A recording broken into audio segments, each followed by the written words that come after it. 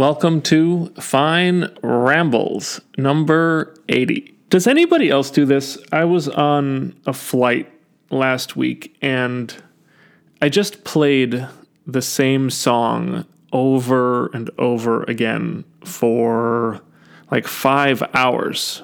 It was, what was it? It was Leonard Cohen's song, Dance Me to the End of Love. I believe that's the title, Dance Me to the End of Love.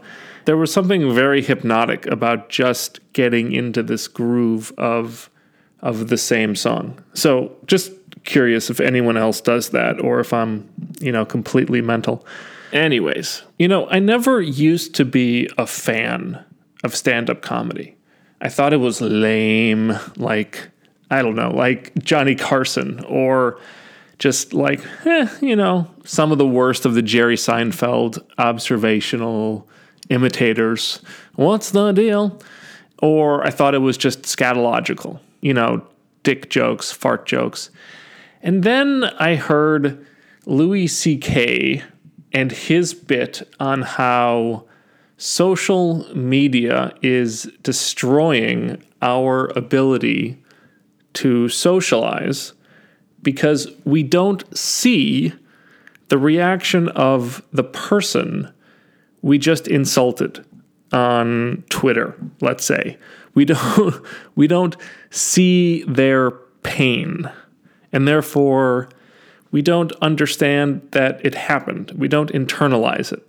And that bit really hit home because Louis C.K. had touched on this, what I consider to be very deep truth. The truth that it's so important that when we cause pain, that we see that pain, that we witness it. Now, I'm not a good person, but I'm very fortunate to live in a very safe society. A society that very rarely tempts me into doing bad things. But when I do bad things, and I've talked about a couple of them on this podcast already, it's a horrible feeling. It's a horrible feeling to see pain in someone else that you've caused.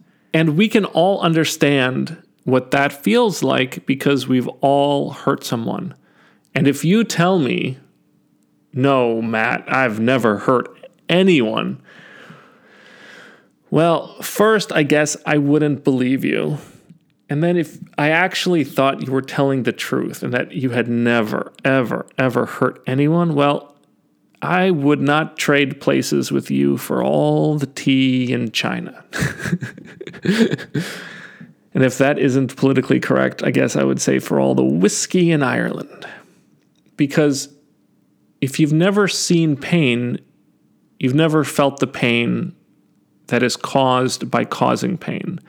And then you might blithely assume that good intentions are good enough.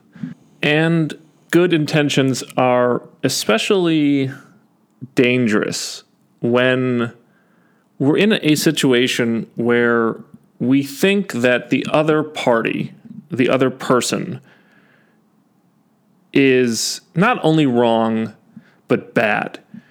And more, it seems to me, we think someone is bad simply because they disagree with us. I saw a video last week of a young couple in London, and they were surrounded by a mob, and they were getting yelled at violently, vociferously. People were getting right up in their faces. And the mob was yelling, "Nazi scum off our streets! Nazi scum off our streets!" And some of the people yelling were armed. So just think about how you would feel. Not if you were the couple getting yelled at. That's easy. That's easy. No. How would you feel if you were one of the people yelling? how would you feel if you were a member of that mob? And the answer is you'd feel pretty goddamn good about yourself. You'd feel righteous because you would know you were on the side of right. And you'd also feel pretty good because, let's be honest about this, it feels pretty good to be a bully. It feels good to be stronger than someone. It feels good to intimidate somebody who's weaker. To show them how much power you have and how little they have.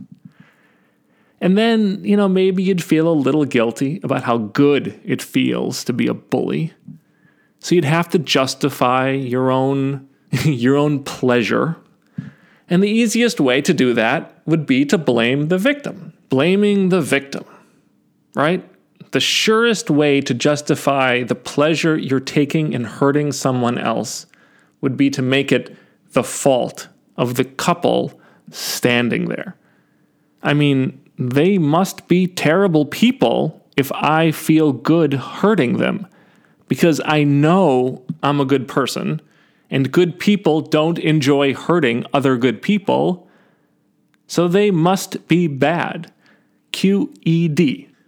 Here's another way to think about this. I think. I'm thinking out loud, so bear with me. But if you reduce yourself to an identity, if you reduce your infinite complexity to a single dimension which is not even one you've chosen, you're in serious trouble.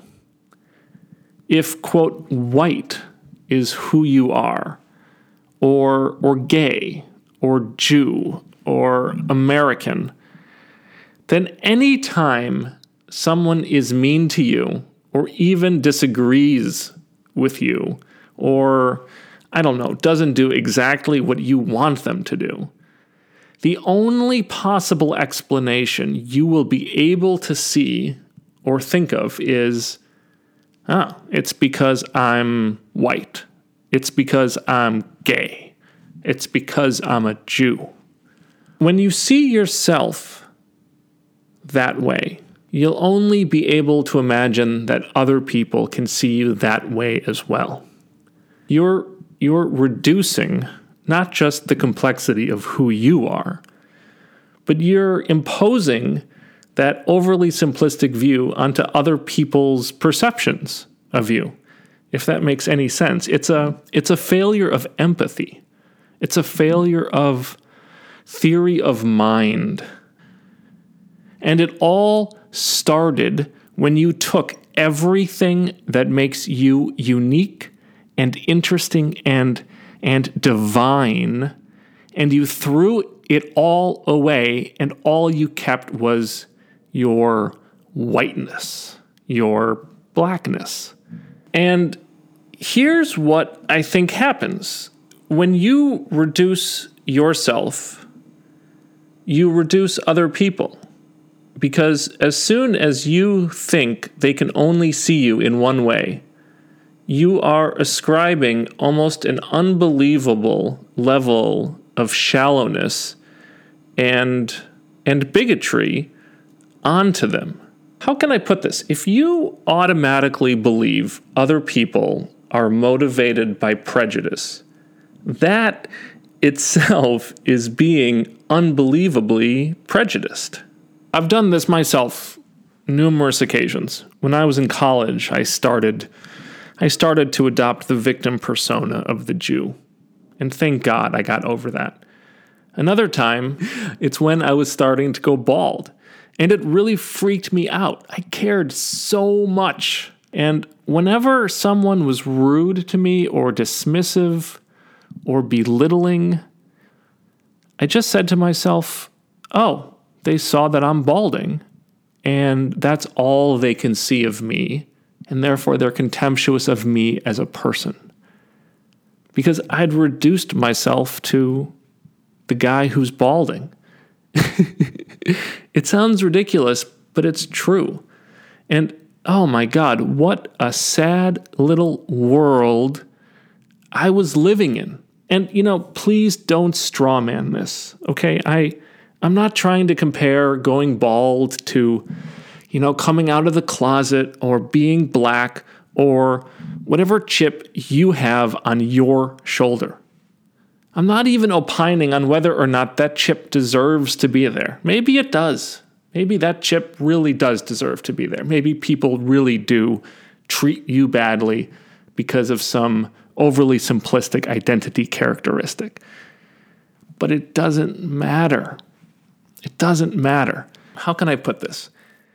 If you identify with that chip on your shoulder, if you identify with an identity, and you reduce yourself to that identity, and you start to blame everything other people do to you on that identity, if you create a victim mentality based on that chip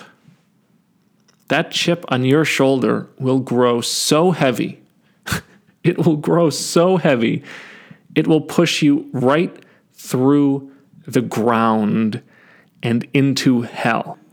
If all you see is the chip on your shoulder, if you define yourself as a victim, then the other person has to be the oppressor by default. That's the only other available role. And if you're always the victim, then you'll see the oppressor everywhere.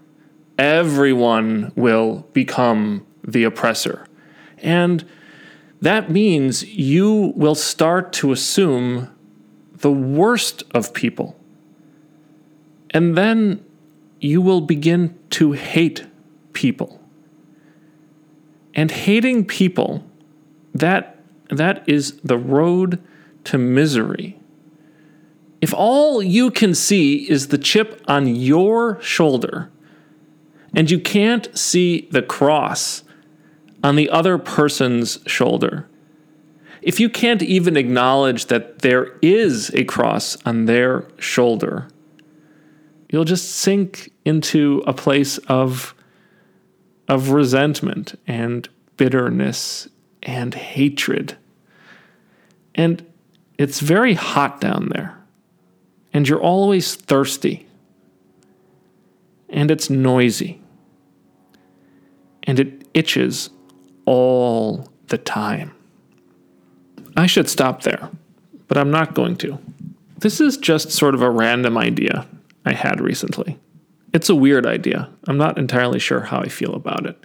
But maybe the truth is too important to be spoken in public.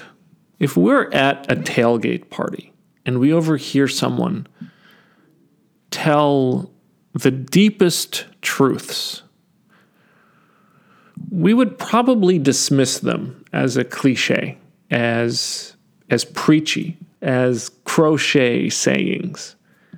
But if we heard them at midnight in the sacred chamber at the center of the temple, in the center of the forbidden city, in torchlight, from a man in ceremonial robes, wearing a mask, a sort of allegorical mask, reading from a time-stained scroll, we would probably take them to heart. Maybe the setting is more important than the sentiment. Maybe the accent is what sells. The golden rule sounds like chaff over a podcast. It just sounds like static. Nobody really believes what they read on a fortune cookie. Not even if it's the answer to the mystery of mysteries. So maybe we need to go back to isolating initiates and terrifying them with sort of this existential angst. before trying to convey deep truths. Anyway, that's all I've got. I will catch you next week.